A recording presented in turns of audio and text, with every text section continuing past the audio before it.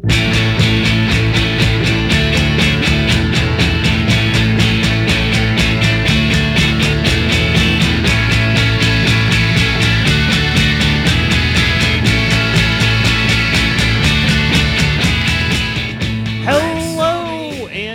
to Actually Best Choice Movies, the world's only movie podcast. I am one of your hosts. My name is Chris Chafin. Hi, Caleb Shively, the other host here. I never. It's just I am one and you are one. There is no the other. I'm definitely not trying to other a you, collection. No, it's a collection of hosts to host, which is what the Oscars are doing this year. Shout out Regina Hall.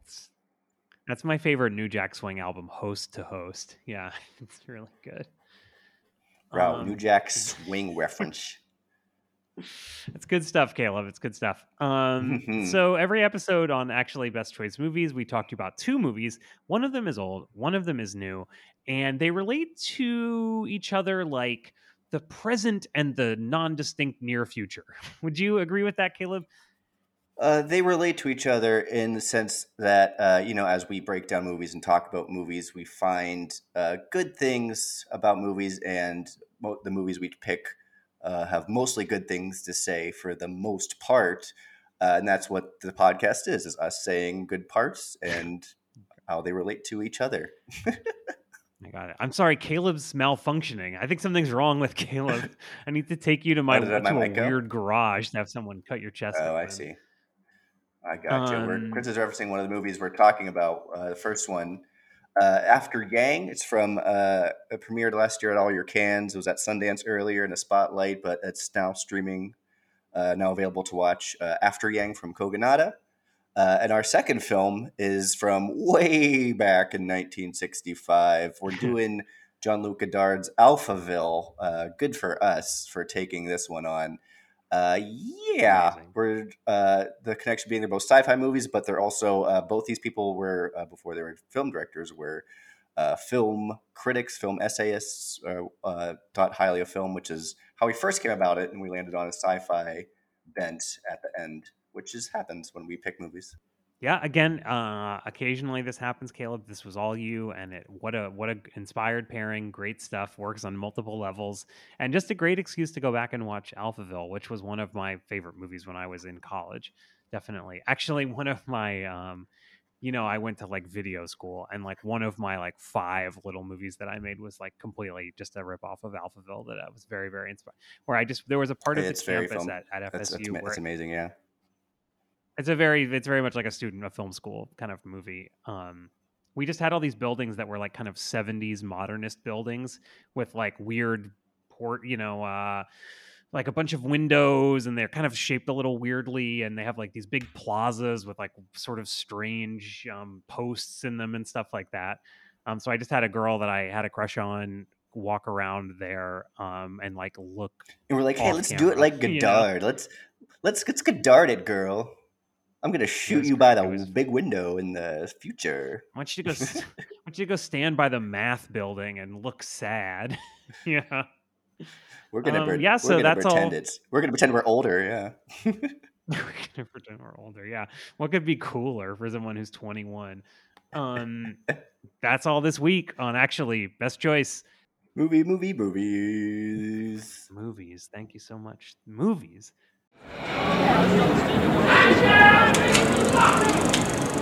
But before we get to any of that, so like you said, Caleb, both of these movies are both science fiction movies of a certain kind, but they're also both from directors who formerly were film critics, film essayists, people who thought a lot about film.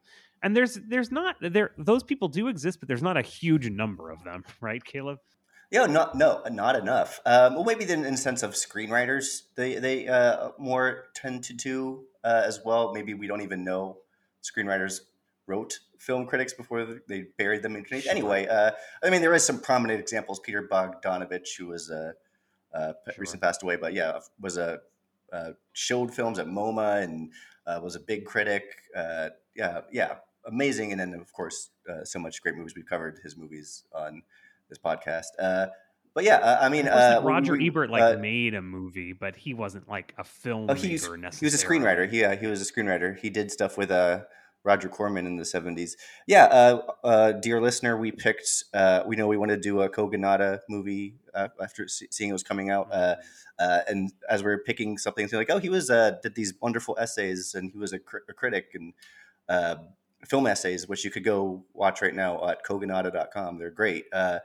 It's like, oh, let's pick another critic who turned filmmaker. And then we, there's not a huge list. Then we stumbled on, like, of course, like, oh yeah, the French New Wave. Which, again, dear listener, you've seen our recent run of all these French New Wave films we've been covering recently in the past couple of weeks. And we That's all didn't you, do Caleb, and I Godard love yet. that you're into that. Yeah, I love that you're you having know, this moment of French New Wave stuff. It's really yeah, fun. It's I really don't. fun. I always, yeah, and especially with Godard. Like I think I always talk about like Romer, I like Bresson, like the more less big name, not lesser big names, which is stupid because they're all huge fucking names. But Godard is a director that like I find intimidating in the sense that I always feel like he's uh, like talking down to film in a way, which is fun to see. And like he's elevating film, but also like separating himself from it so much at the same time. It's absolutely mind-boggling to watch, and I always tried to not avoid him, but just don't watch him. I actually recently the other week watched "Woman is a Woman" of Un Féminin et Féminin just randomly. So I have a good palate cleanser for uh, not cleanser, but prepper for a good appetit for Alphaville. But Aperitif, an the aperitif. whole Yeah. French New Wave stuff, yeah, uh, that started with the Cinematic Francais Club, which is they just watch silent movies together, which is cool. And then they started writing their own magazine, the Gazette du Cinéma. Jacques Rivette, and Eric Romer, and our man Jean Luc did it. And Yeah, they got to Cahiers du Cinema. then make a whole bunch of films. Yeah, which was a fucking cool thing that like, hey, we have all these. Yeah. We're planting our flag, and they decided to do something about it. It's just fucking wild. I mean, it's interesting, Caleb. Like, we've been doing And all these French yeah, New Wave movies lately, and like you've been into the New Wave, which and I certainly when I was in college, it was like the number one thing I liked. I feel like these movies though are kind of out of fashion right now. Like I feel like they're not. This is not the part of film that you're supposed to be emulating these days. Would you agree or it's disagree with that? interesting. Yeah, well, in the sense of, I mean, what's in vogue is the 20-year cycle. So you look around. I don't know. I would say 20 years ago, the people were inspired by. So it would be 40 years ago. So this is where like in the age of 80s filmmaking, yeah, which isn't really inspired by because it was post 70s, which were people inspired by those 50s, which is what the people in 60s. Wow, I'm getting so into the cycle of Where are this. you Anyway, going, but I and what are agree you? with What is you. happening right now? Uh, I agree with you. It's more of like a blockbuster thing, and then maybe the more indie stuff, like After Yang, is more inspired by that, or I would say more inspired by people from 20 years ago who were inspired by the more artistic, what the good lessons of film to learn. Because I mean, they are teaching like a within their lesson of the French New Wave is the yin and yang. You could see the other things that they are avoiding, which is the filling of the excess and the actual cinema of it all, which is blockbuster filmmaking. Which is a person who saw the Batman today is like, yeah, we're just filling shit up, and it's fun to see new things that maybe we shouldn't be spending millions of dollars on. But hey, go ahead, it's making yourselves money.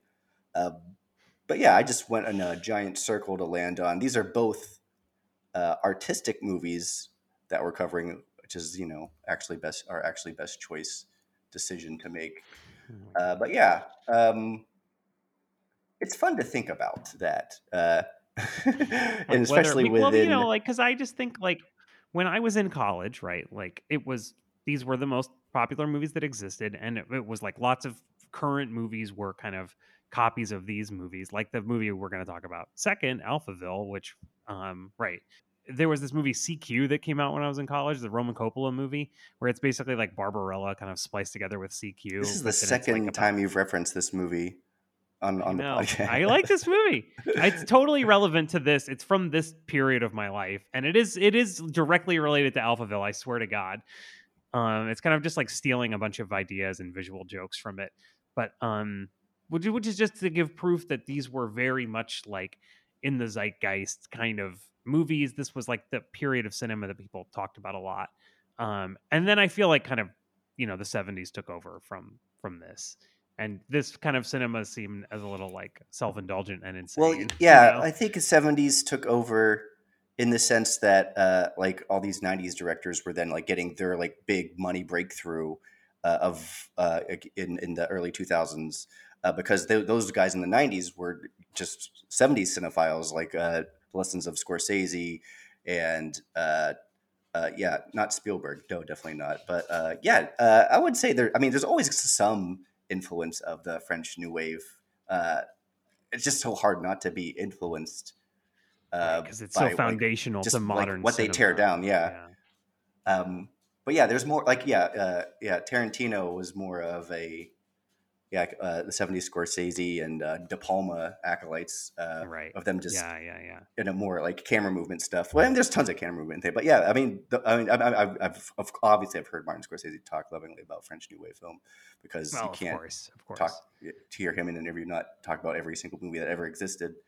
Um, but yeah, I mean, that's why I love, that's why maybe to get back on the topic of critics turning filmmakers, like Critics turning into we're us just filmmakers. talking, us people who are just talking, us people like me and Chris can just talk about movies, and like there's people who actually put it into action because they just talk about it and love it so much. It's great. It's great. Like I said, It's just great. Scorsese, and you hear stories about Quentin Tarantino and P.T. Anderson just going on and on about movies, and like I said, go check out Kogonada's website. Well, it's like the It's story absolutely of stunning.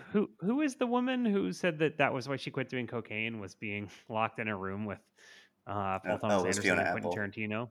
Fiona Apple, yeah. Our dear Fiona Apple, yeah. Oh dear, Fiona Apple, Yeah, yeah. Sounds yeah. Just hellish. to Sounds talk hellish. about, I would also quit doing yeah, cocaine. Yeah. to set up a little bit of uh, our first movie after Yang. We did Kogonada's first movie in the Hallison days of actually Best Choice movies. I believe it was like our one of our first four or so episodes ever. I think I just wanted to do it. It wasn't out at the time. I think it was maybe recently added to streaming. I was like, oh, let's just do this. I really like this movie. And we were just, or the early days when we would just like talk about movies without a connection as much. But yeah, his first movie is Columbus, which we both loved, and it's you can probably still track it out. It's absolutely amazing. It's why we did his second movie because we love it so much. But yeah, Yeah. I could even see in like this movie, like his influences, which I thought were very cool. I think there's a very Francois Ozu. I thought that even calling it after Yang put Edward Yang in my head, so I couldn't knock that out. And as a big Koreeda fan, Hirokeza Koreeda, Kaizu Koreeda, I saw a lot of his afterlife in after Yang. So uh, I would say, again, I would say Kogonada.com. I'm a big fan of his link letter video. He has a very, very, very popular Wes Anderson videos in there too. Yeah, uh, check my man out. And yeah, I mean, just go ahead. oh no, I was just gonna say it is interesting to think about the be going from being a film critic to being a filmmaker, because this isn't 100% true, of course, but everybody that thinks about film, I mean, you can't help but think like, oh, if I got to make a movie, I would do it better, I would do it different, I would do it like this, and it would be like the best movie of all time. It's how you interact with so many things in your life. I mean, I can remember being a child and thinking like a little kid and thinking, oh, when I'm a dad, I'm not going to be a dick like my dad. I'm going to be like a better dad. It's just like a very human impulse. But there's so many barriers between being a film critic and being a film maker. I mean, not in a certain sense, there are no barriers, right? Like you can just go do it. But in another more real sense, there are lots of barriers, and even just like mental barriers. So Oh, somebody sure. that can make that leap it's really interesting, and it's really laudable, I think, and Yeah, I really respect it. Yeah. no one's listening to our podcast being like, let's get them to make a movie. Let's put them in charge. No Well, one's that's doing the that. thing, though, is that didn't happen to these guys either. I mean, they just had to No, go. They just went out and did it, and they like I convinced don't people that know. they were right. about Kogonada. Maybe people encouraged him to do it because he's Oh, that. is that true? I mean, I don't know. I'm not sure about his background. I just know that he was a very well connected person who loved film, and they made really oh, beautiful that's cool. essays. Uh, but yeah, I mean, just to talk about the role of critic and us for a sec, is that I think we're always trying to find uh, truth in breaking down these films and seeing how they relate to something larger, be it life, be it actual. I always try to relate it to cinema itself because then I like being stuck in that loop. But yeah, breaking down art to find what art can be is, what we're doing here. And I think we're at like year 3 of churning out these podcasts of at least at a level that's the show that is now. It is now. Those early days were kind of wild. Um, Kind of wild, pretty different these days. Yeah, definitely. Should we get on? You want to talk about the first movie? yeah, I do. Okay, so the first movie is 2021's, I guess, technically. Yeah, Yeah. technically. After Yang. Did Yang want to be human? That's such a human thing to ask, isn't it?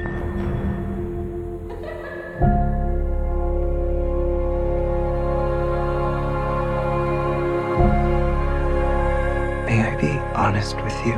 Wait, is not being honest an option for you?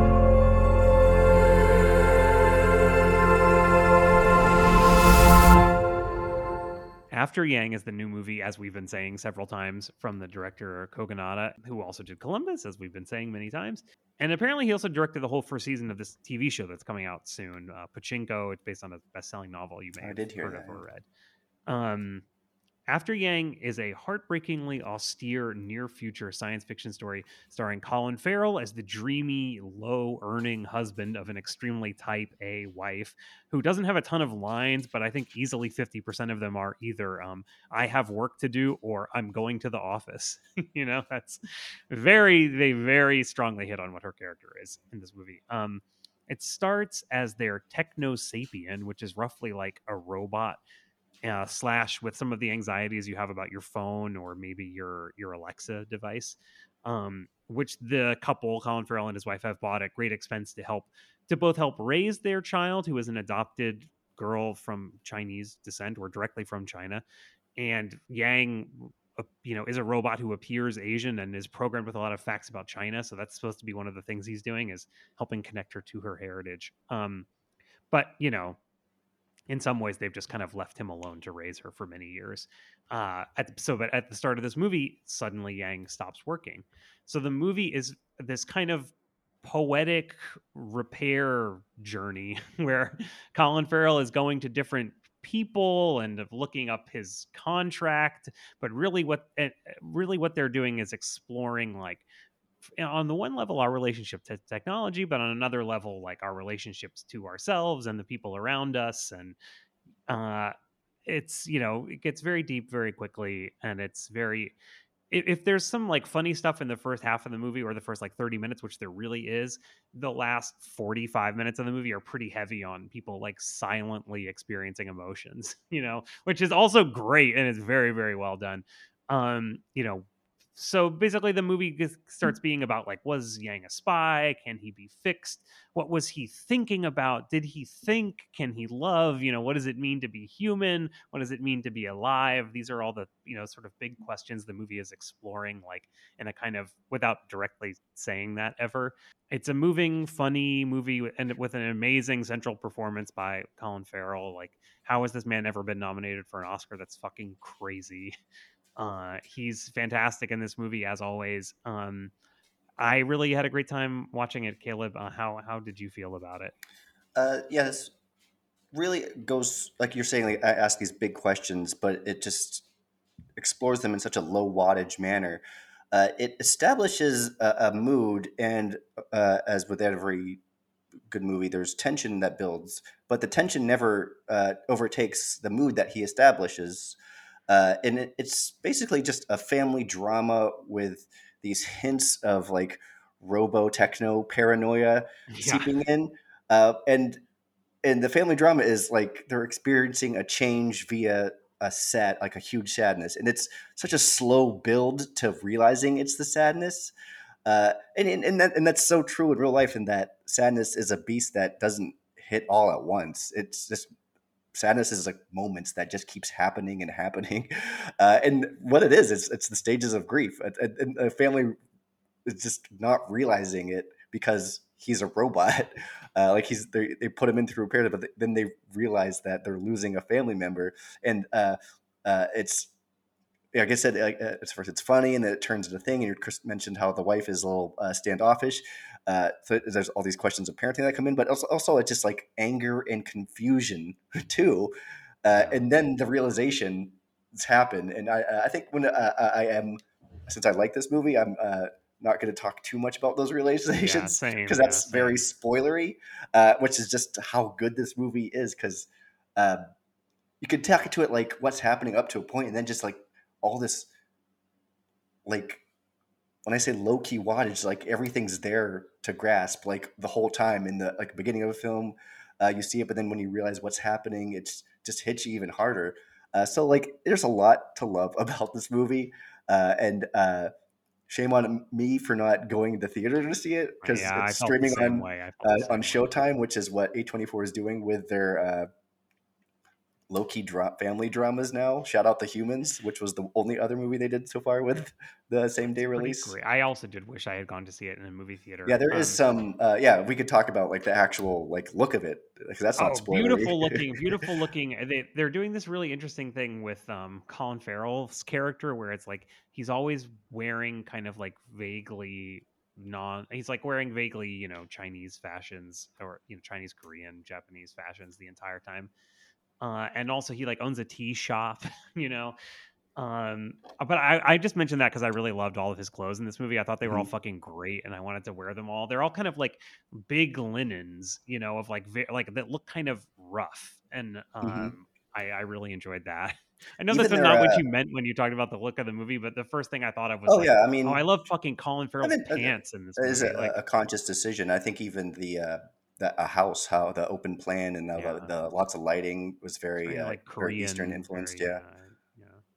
How would you describe it? I mean, I do think it does, in a certain way, it does have the kind of like near future emotional science fiction look that you expect, right? Yeah, I think we probably touched a lot when we did Her, which is another artificial intelligence movie, one we did recently, and we didn't want to repeat again, so that's why we tried picking something different. But yeah, I mean, there is like this near future, but they don't really pull the camera back too much. They do show a lot of nature actually. But yeah, a lot of just close-ups. I get there's a lot of the future stuff is technology, and there's a lot of fun in the future aspect of that. One thing I'll say is the movie does have this kind of like, this is kind of mildly a spoiler, but I think it's okay. At a certain point, it becomes a major part of the movie that they can look at Yang's memories. Yes, I'm glad I was going to get to that too, because it's the way, especially visually, it's. Well, that's what I was going to say. Exactly, the visual stuff of the movie, because it has so you're watching Yang's memories, but really filmically, what this is it's an excuse to do a bunch of like extremely lyrical, like kind of digital video, digital art kind of things where you're just seeing these little snatches of life, of memory, of just like a tree or like someone turning their head or like light coming through a window. And also there's the people that are watching it can make it repeat. So you're watching it and the person's going repeat, and that it's repeating itself. And then also like the sound is kind of out of sync sometimes, where they're like, I guess that's not even in the memories. That's in the regular part of the movie. I think it is the memories from my interpretation of it. And this is a lot, so we'll maybe paint a bigger picture. But so when he's viewing these memories, which we'll get to that in that whole concept in a second, it's like how when a memory gets stuck in our own heads, you could just hear it repeated to yourself, or like you just say it to yourselves in different ways. Like they just say it again in a different manner, or they show it in a different angle. It's very interesting because like I do that with, I don't know, like not necessarily a song stuck in my head, but like something people say, I just like I'll repeat in my head, or just. I thought that was like very like, oh wow, like, and they do it a lot, and it catches you. Or even the way you're guard. Like if you're in a moment, sometimes it's like you're thinking about you're going to say something and then you actually do say it, and so it's kind of double happening for you, which is also can be very weird, in a very like Yeah. kind of out of body Yeah. experience. Like what the is a memory is like how you interpret it. So it's like in your head. So maybe not, it's Well, 100% accurate. It's maybe 99% accurate. I think the movie But has it's, a lot of really interesting things to say about memory, like, oh, good and Lord. Yeah. I mean, it's so yeah. At a certain point, it becomes a big thing that they're looking at Yang's memories. Can I just And say, since we're talking about, before we get too deep into it, yeah, the sure, yeah. actual visual concept of the memory map itself. So, like, he Oh yeah. has a player in its glasses because it's the future, but it's uh, screen goes black, bunch of rows and rows and rows of just light dots, and then like we're seeing it move around like 360, like a VR helmet. And they're so weird. And then like lights get bigger and brighter, and you can find things by like moving your hands. It's such like a big, overwhelming screen presence. And I thought that was like why, like specifically that I was like, oh, I would love to see that on a giant screen in the Oh, it theater was and just really cool, and it be was really overwhelmed by that. imaginative, but it also made sense with the way, like, file structures work now, and even there was Yeah. a kind of thing, like, where you looked at if you looked at one of the dots, it would give you kind of like a thumbnail preview, but it would just, like, blow up, like, the first frame, but, like, really, really Hmm. translucent so you could see through it pretty easily, and it would also be in, like, 2 layers that were, like, distinct separated by distance, so you had to, like, line your head up to see them together, you know? Well, that was really cool. It was really, really Yeah. cool visually, yeah. And yeah, even more of the that future stuff. I thought was cool visually. The when they call each other, they're always, this is just more of like a cinema thing, maybe, but they're always like facing directly to the camera to talk to us. But Yeah. that's, I guess that's definitely more of a cinema thing. But also the just to maybe get onto the more memory stuff of it. But Yang himself is a future thing. He's a robot. He's artificial intelligence. He's a techno sapien. And I always thought the scenes of him in general were a little bit more playful. And as one has to do with performance by his name is Justin Min, which I didn't know, He's this young great. actor. Great. Something called the Umbrella Academy, which I've heard of. Oh my god. But yeah, him and yeah, he has this extra playfulness to his scenes, and then the whole movie is about his memories then too, which is yeah, just to talk about the idea of memories is, and he's a robot who has memories, which is a plot point itself. Yeah, no, it is great. It's great. It's very I mean, yeah, that actor is giving a great performance. He's got this kind of like, he's having to work uphill cuz he's trying to be a robot, right? But he's supposed to be a kind of like extra intuitive robot. So he's having to be it's a very kind of tough acting challenge, but I think he plays it in a way that's very interesting where he's kind of like very personable, but also kind of distant in a certain way. And then he kind of seems like he's flirting with everybody all the time, but at the same time, he's just being like very like open with Very people. open, But very then, but then, like occasionally, you run into something where there's just nothing behind it, and he can't go any further that way, or so it seems, and yeah. it's He's very taking like it. disarming, or you don't know how to He's take take it.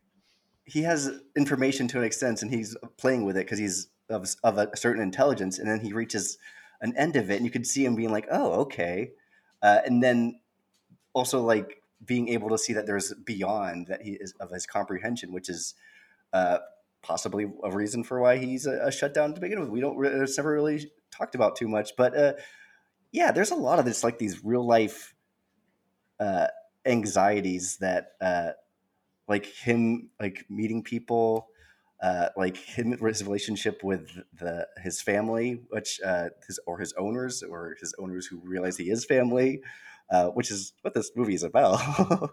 Well, Go can I ahead. say the thing I wanted to say about the memory thing in this movie is Hmm. I because of it's 2022, it made me think of a lot of the stuff. It reminds me of how you interact with your phone and how the pictures and videos on your phone interact with your memories. And there's a great scene, but before this, obviously, it's true for still photographs too, or just even like stories that people tell you. Which is like, there's a great scene where Colin Farrell. My interpretation of what's going on in the scene is he's watching Yang's memories of something, and then at the same time he's trying to remember it like how he remembers Mm. it, and it's like it's very kind of tricky and difficult to watch the video like 100 times and then try to be like, oh, but I was there and I saw it from a different point of view, and like, but how do I remember it, and like, do I really remember it as good as this, even though I was there and I this wasn't how I experienced it. That was so interesting and tricky to me. And even just the concept of like Yang's, all of Yang's little memories are all these little snatches of moments. Like it's kind of like, I mean, not to talk about myself and having a kid, but it's like, yeah, when you have a kid, you're Oh, like always sure. taking pictures and videos of them. But then it's like those couple videos that are just kind of these random things you happen to take videos of, those become then the things that you remember. And the rest Yeah. of the stuff you kind of forget because there's so much happening all the time. And you have videos of these things. And it Yeah. was like, that's so interesting to think of the way these like external technological things construct what your memory is, and how Yeah. you That's experience your own life. yeah. It's a tool to help live in the memories. That's wild. Yeah. Even with a kid, good lord. I mean, there's stuff that you could keep, like, oh, look at her right now. You probably just keep it in your mental bank that I Yeah, could. but it doesn't, your mental bank is not as secure as your Yeah. phone bank, Damn, that's sadly. that's so true. That's so true. Yeah, it's powerful stuff every time. He does it a lot. Colin Farrell's dad. His name is Jake. Jake goes through the memory bank, and it's both in hope in trying to fix Yang. He's doing this, but it's also like I mentioned, grief. He's gaining memories through Yang is a thing he didn't realize had memories, and seeing what this thing felt, which is a great way to like introduce that. Like, oh, we didn't know he takes it to a specialist, and the specialist is like, oh, that's great. He has memories. We didn't think their robots are capable. This is very important. Yeah. Which is a whole other aspect of the film, which is kind of wild. But then, yeah, this is kind of the like George Saunders level of this movie, which I love, George Yeah, Saunders books great, and great, great. Yeah. stories. Like, but the level of like he's trying to figure out his warranty, and like the store where he bought it still exists, and everybody keeps telling him like he shouldn't have bought it that way, and he's always going like certified He's refurbished, certified. certified refurbished, and all this. And then there's like, yeah, like you were saying, there's like these techno paranoia people, that he interacts with, and also these kind of like people who are just interested in it as scholars. And that level of the movie is also like pretty well rendered and pretty Mm-hmm. funny. And for some reason he isn't telling his family, I mean, because he's trying to put off them having to deal with death, but it's like for almost the entire movie he is not telling the family that Yang is like obviously dead, even though he's been going on all these journeys and he's like taking out his memory banks and all this stuff, and he's working with all these people. And then his wife will be like, did you get Yang fixed yet? And he's like, oh, yeah, maybe soon, and it's like, it's pretty funny. It's because it's like we're Yeah, also given to understand they spent a huge amount of money on this and they don't have sure. that much money. So it is interesting, and like they say, they got him initially. Yang Chinese. They have a Chinese daughter, so they got her to like help her uh, feel more of her culture, which is also, that fact alone is interesting. Like, oh, they're not the same species, but they could still have the same culture and still be Yeah, right. connected that way. Uh, but no, like there's like a lot of just isolated characters. And then I don't know. I'm getting a little bit spoiler, and if I keep talking And it about is, it, but they're wait, like, but just what you were talking about, it is, I mean, and thinking about, I mean, this relates to Koganada's own life. Like you were talking about, the robot is supposed to help the daughter relate to her Chinese heritage, even though he's not the same species as her. And in the movie, they do say like, "Oh, Yang would struggle with like, was he really Chinese?" yeah, And I mean, that's such an interesting like diaspora question that someone like Kogonada, I'm sure, has thought about, because it's like, what does it mean? Like, what does it mean to be Chinese? Like, do you have to be from China, or do you just need to know about Chinese history, or do you have to look Chinese, or like, what does it mean? hmm And I think it's the uh, movie's really grappling with that in an interesting way. yeah, and like we said, the parents grapple with it, and there is tension between them. I mentioned those phone calls where they're just looking right at you, talking about it, and their anxieties are so present. I mean, there's big stuff like Chris mentioned. He's just a tea shop guy, and she has a big important job, and that also weighs on him. Like, oh, I'm glad you could take off today. I appreciate that, because her job is more important. Like, that's a real Yeah. life thing Yeah. too. She has a job like from a like commercial where she's like always giving a PowerPoint presentation and like sitting at a sleek desk and like, handing people things, but very stylishly. Yeah. It there's just it's a very layered film. I feel like it's so easy to it's not spoiling. We went to a lot of lengths here already. Yeah. We didn't even mention how great there's Haley Lou Haley Lou Richardson, who's in Columbus, pops up in his memories as a person who just made a friend, and they're like, I didn't even know robots have friends. Yeah. There's so much like stuff to go through, and it's all asking like, what does one consider memorable? Like this artificial thing has memories. Is capable of memories. So what was this robot consider important enough to keep as a memory? Because it's supposed to be this wild, thing. yeah. I think they say at one point that they can only engage their memory like a certain number of times per day or something like that. So it's like these are the things that he thought were memorable, Yeah. so it's like that's it, because it's not just like a regular computer where it's saving every single thing all the time. Yeah, he does have they have to do compress files at one point, but yeah, just like what our independent thoughts are. It's so fucking wild just to It's fucking wild, dude. have independent thoughts. Yeah. It's crazy that you are a thing that has your own thoughts, right? Like, can that even really be true? Like, do you really have your own thoughts? That seems impossible. I know. Well, not with Big Brother putting AT&T ads all over our screens. Well, I mean, speaking of that, Caleb, it sounds like you're segueing into our next movie. That's true. I am. Well, just to wrap up a little bit here, because there is, Chris mentioned how great Colin Farrell is here. Carries the narrative. He's carrying the whole narrative. Like he hands it off ably to his co-stars, which includes a child. He's very inquisitive in this movie, like as we are. I thought it was a very good audience surrogate. It'll be like, what's going on? Or like, I need to understand. And also open to the answers and like open to learning.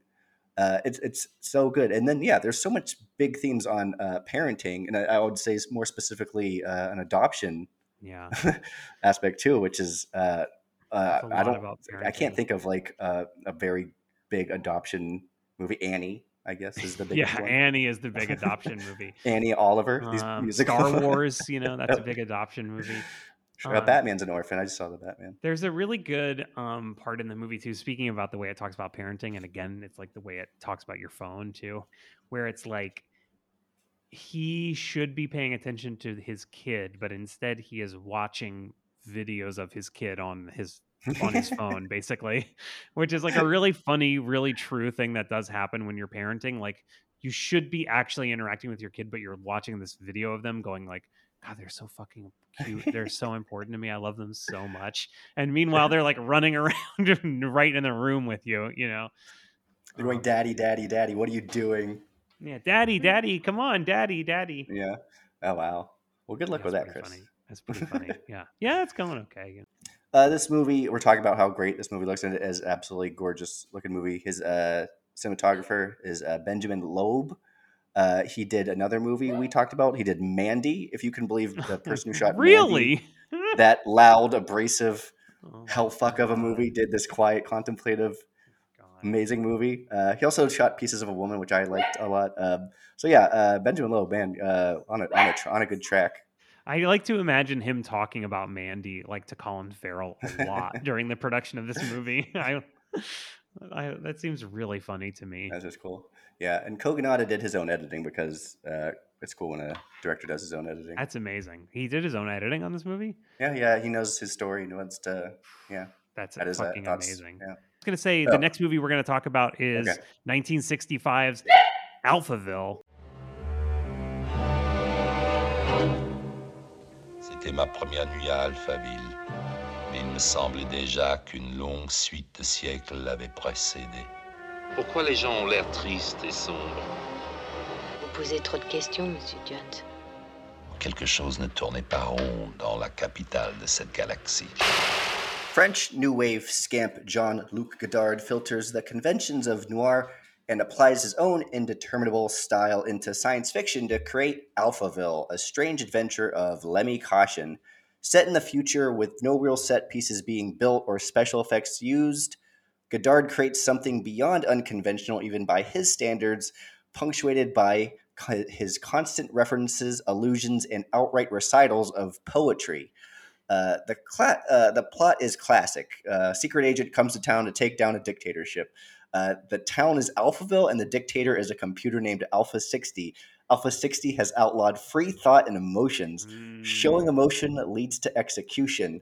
When our secret agent, Lemmy Caution, falls in love with Alpha 60's inventor's daughter, played by Anna Karina, then the whole scope of emotion of love in Alphaville is thrown into whack.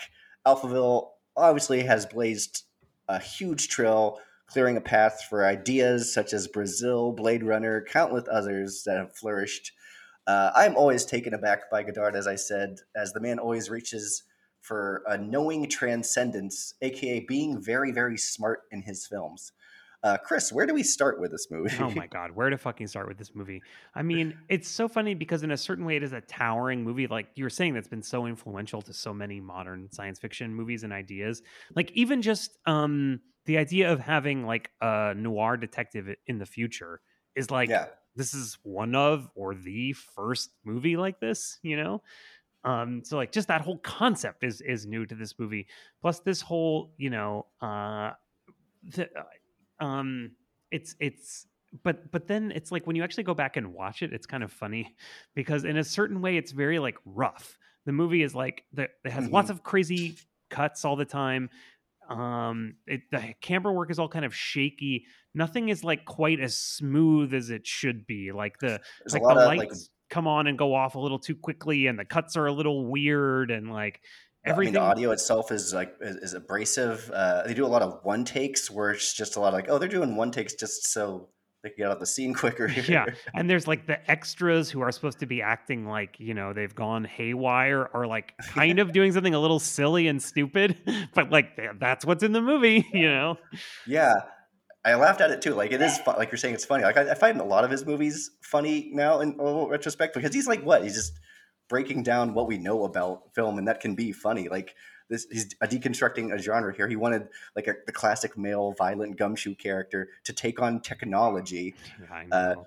Like when I was reading about this, he wanted he first called this movie Tarzan versus IBM.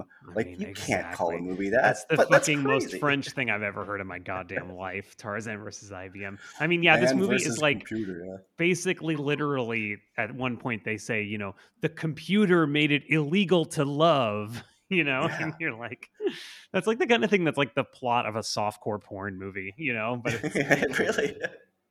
And of course, us being people, we're like, we love love. Let's fight for love. Yeah, let's fight for love. If you realize you're an individual, you'll destroy the repressive society. You know, it's like if you think this is a movie that makes V for Vendetta look like Shakespeare, you know. Or it makes it look like a ham-fisted movie in general, since it's like taking that stance where this movie is like, hey, since I'm asking these questions, I might as well ask a billion other questions too. Yeah, because like there's I was gonna say, like he puts stuff of sneaks in stuff about what function does art have in a society where there's no emotions, or even they have dictionaries in all the places that they have to keep updating them because words mean things. So it's like there's a whole question of like, what do words mean? How powerful can words be used? And then that's just the whole concept of like society. Like as a society, what ideals do we hold up? That gets asked in that vague question gets asked deeply, and it hits. It's like, how does he hit that question? Like every movie asks that, I guess.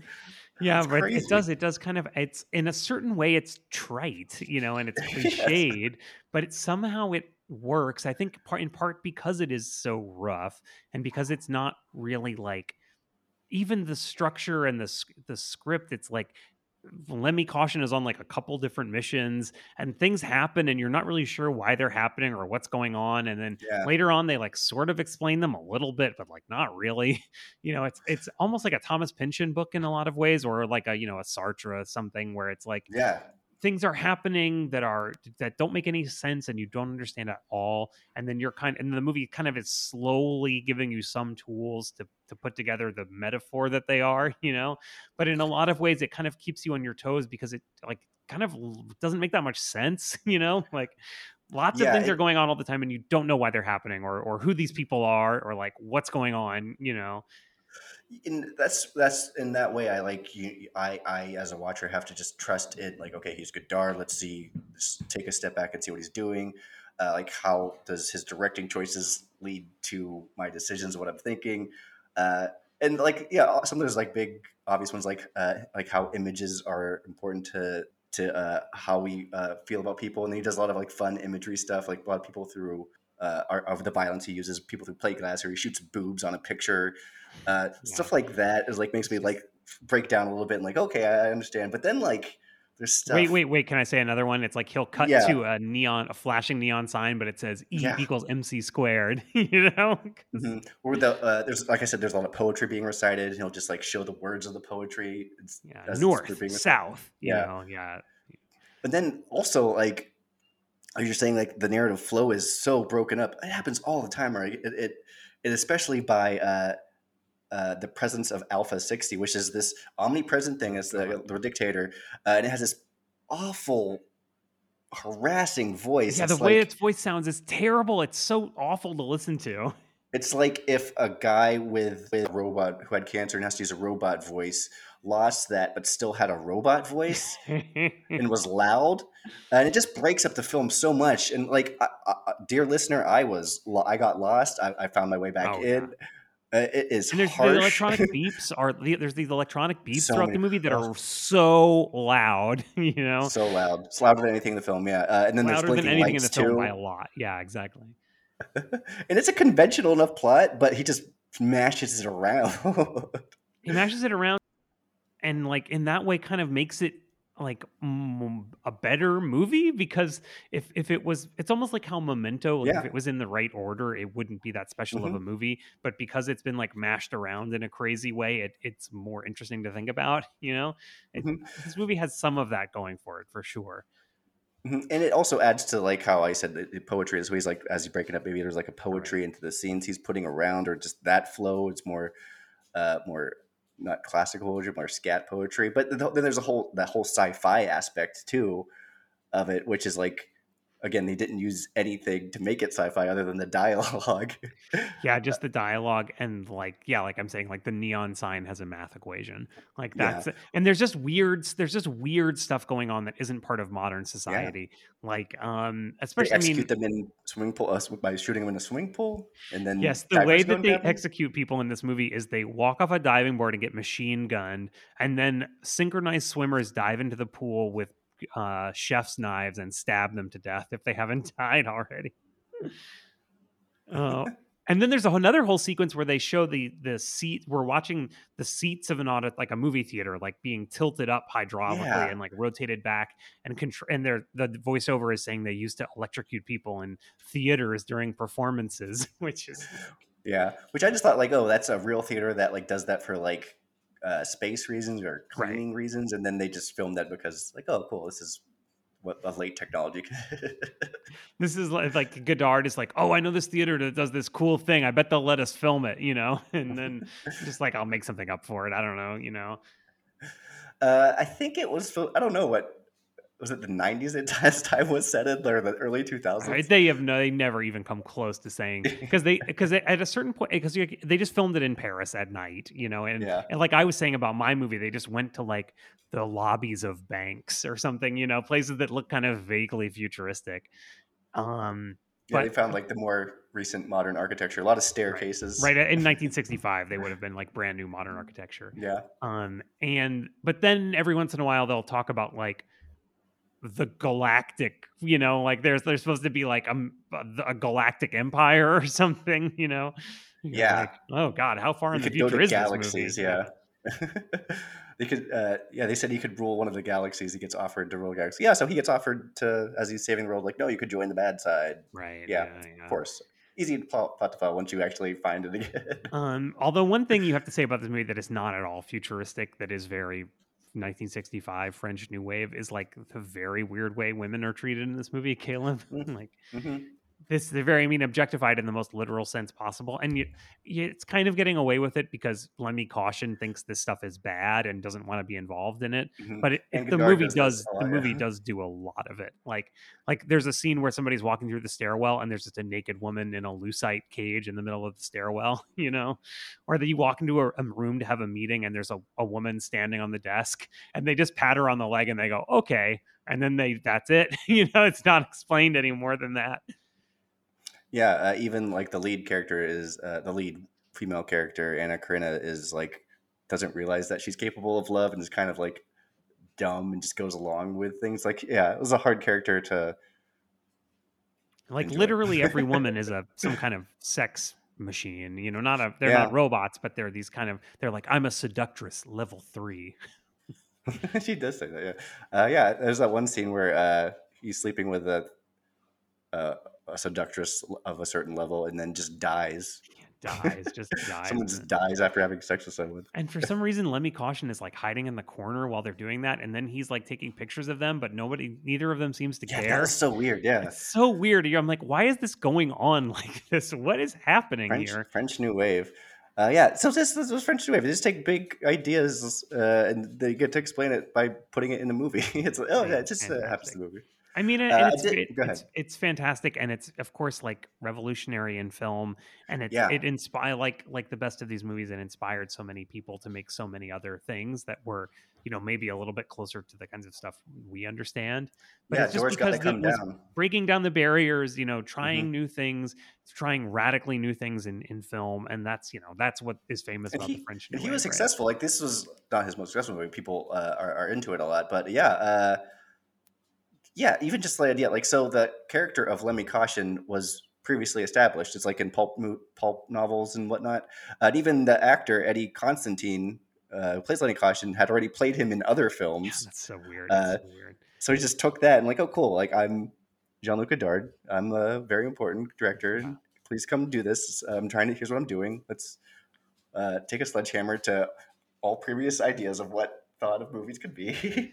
Yeah, like I read this book once that was called like The Diaries of Tintin or something, and it was like all the characters from Tintin, but in this kind of existentialist sexual adventure or something. Whoa. It was like very, very strange. It's kind of like that, or it's like, Robert Downey Jr. is Sherlock Holmes in space, but not a dumb version of that. Like if Claire Denis made that movie, Yeah, it was called High Life. Yeah, right. If Robert Downey Jr. as Sherlock Holmes had starred in High Life. Yeah, so I don't know. You have anything else you want to say about we could. It is a fine movie. I haven't seen it before. This is my first watch of it. Oh, was it really? Oh, yeah. So it really like threw me for a loop. I've been watching a lot of the Godard movies I haven't seen, which is, I think I mentioned I watched A Woman Is a Woman. And then this, and then wow, yeah. So I think this is a good one to start for Godard, because I think that's what he's all about, is like creating room in film, like conventional plot here, which he breaks down by making it a sci-fi, and then he makes the film about man versus technology and how poetry and love can save us. And like we said, we're using all these harsh voices and blinking lights to have us physically react to it. Like he's making bold decisions all the time, and if I love a director for making bold decisions. So I can't.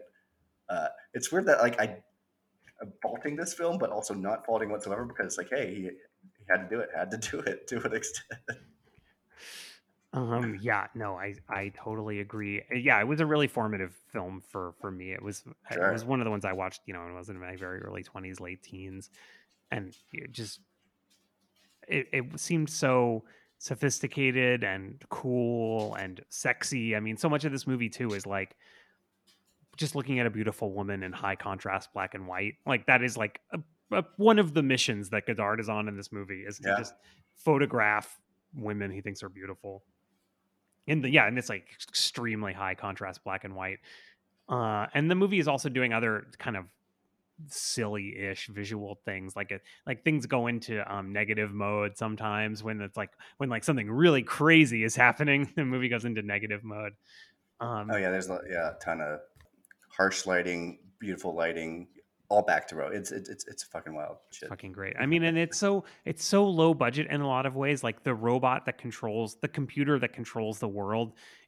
Every time we see it, it's a box fan and a light bulb behind mattress springs.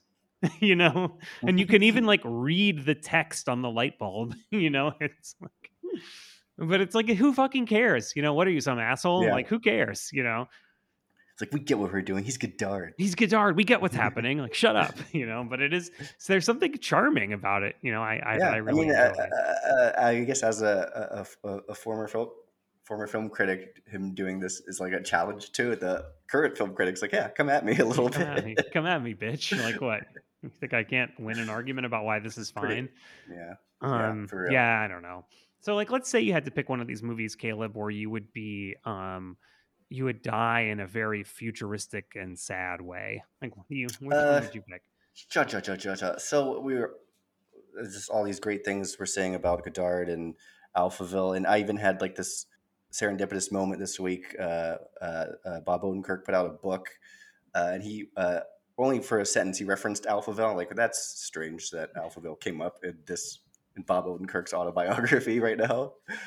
Just talking about, like, he wrote something about set in the future, and he referenced Breathless. Like, it's also maybe a little Alphaville because this character is so cool and it's in the future. But anyway, you can't escape Godard. It's that big of a director. But I'm not picking his movie. I'm picking After Yang, a movie I am still swooning over. I'm bathing in its afterglow. I love it.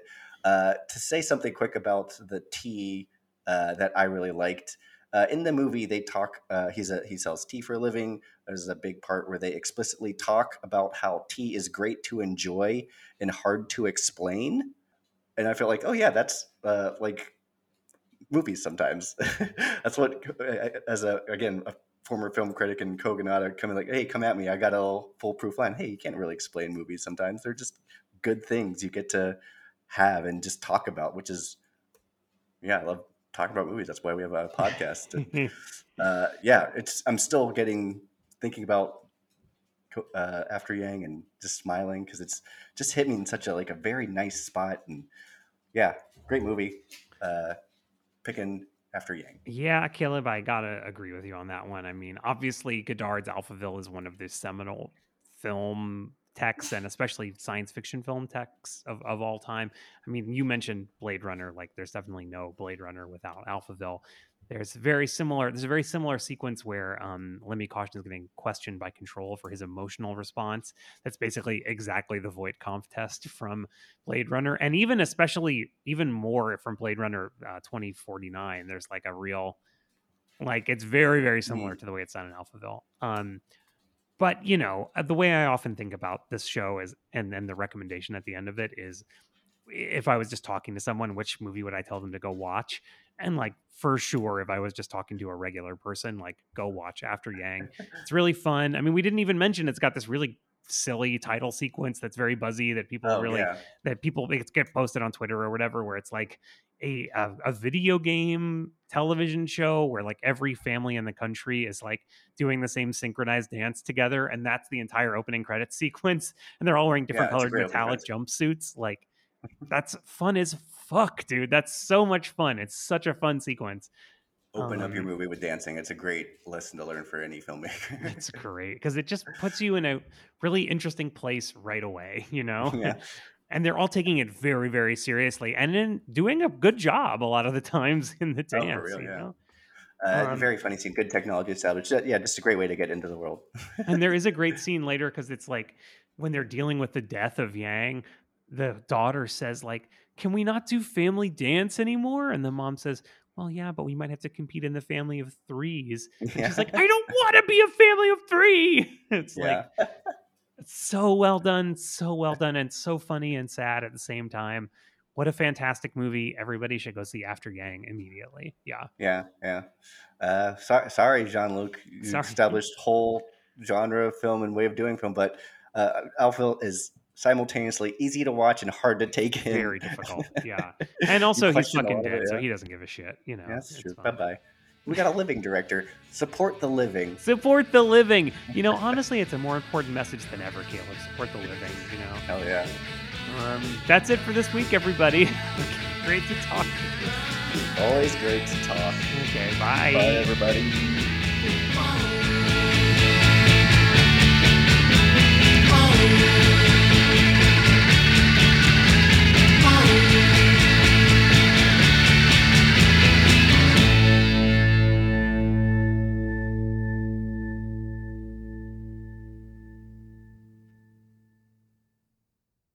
First of all, we got home and I changed my shirt and I put on this shirt I have from I bought on Instagram.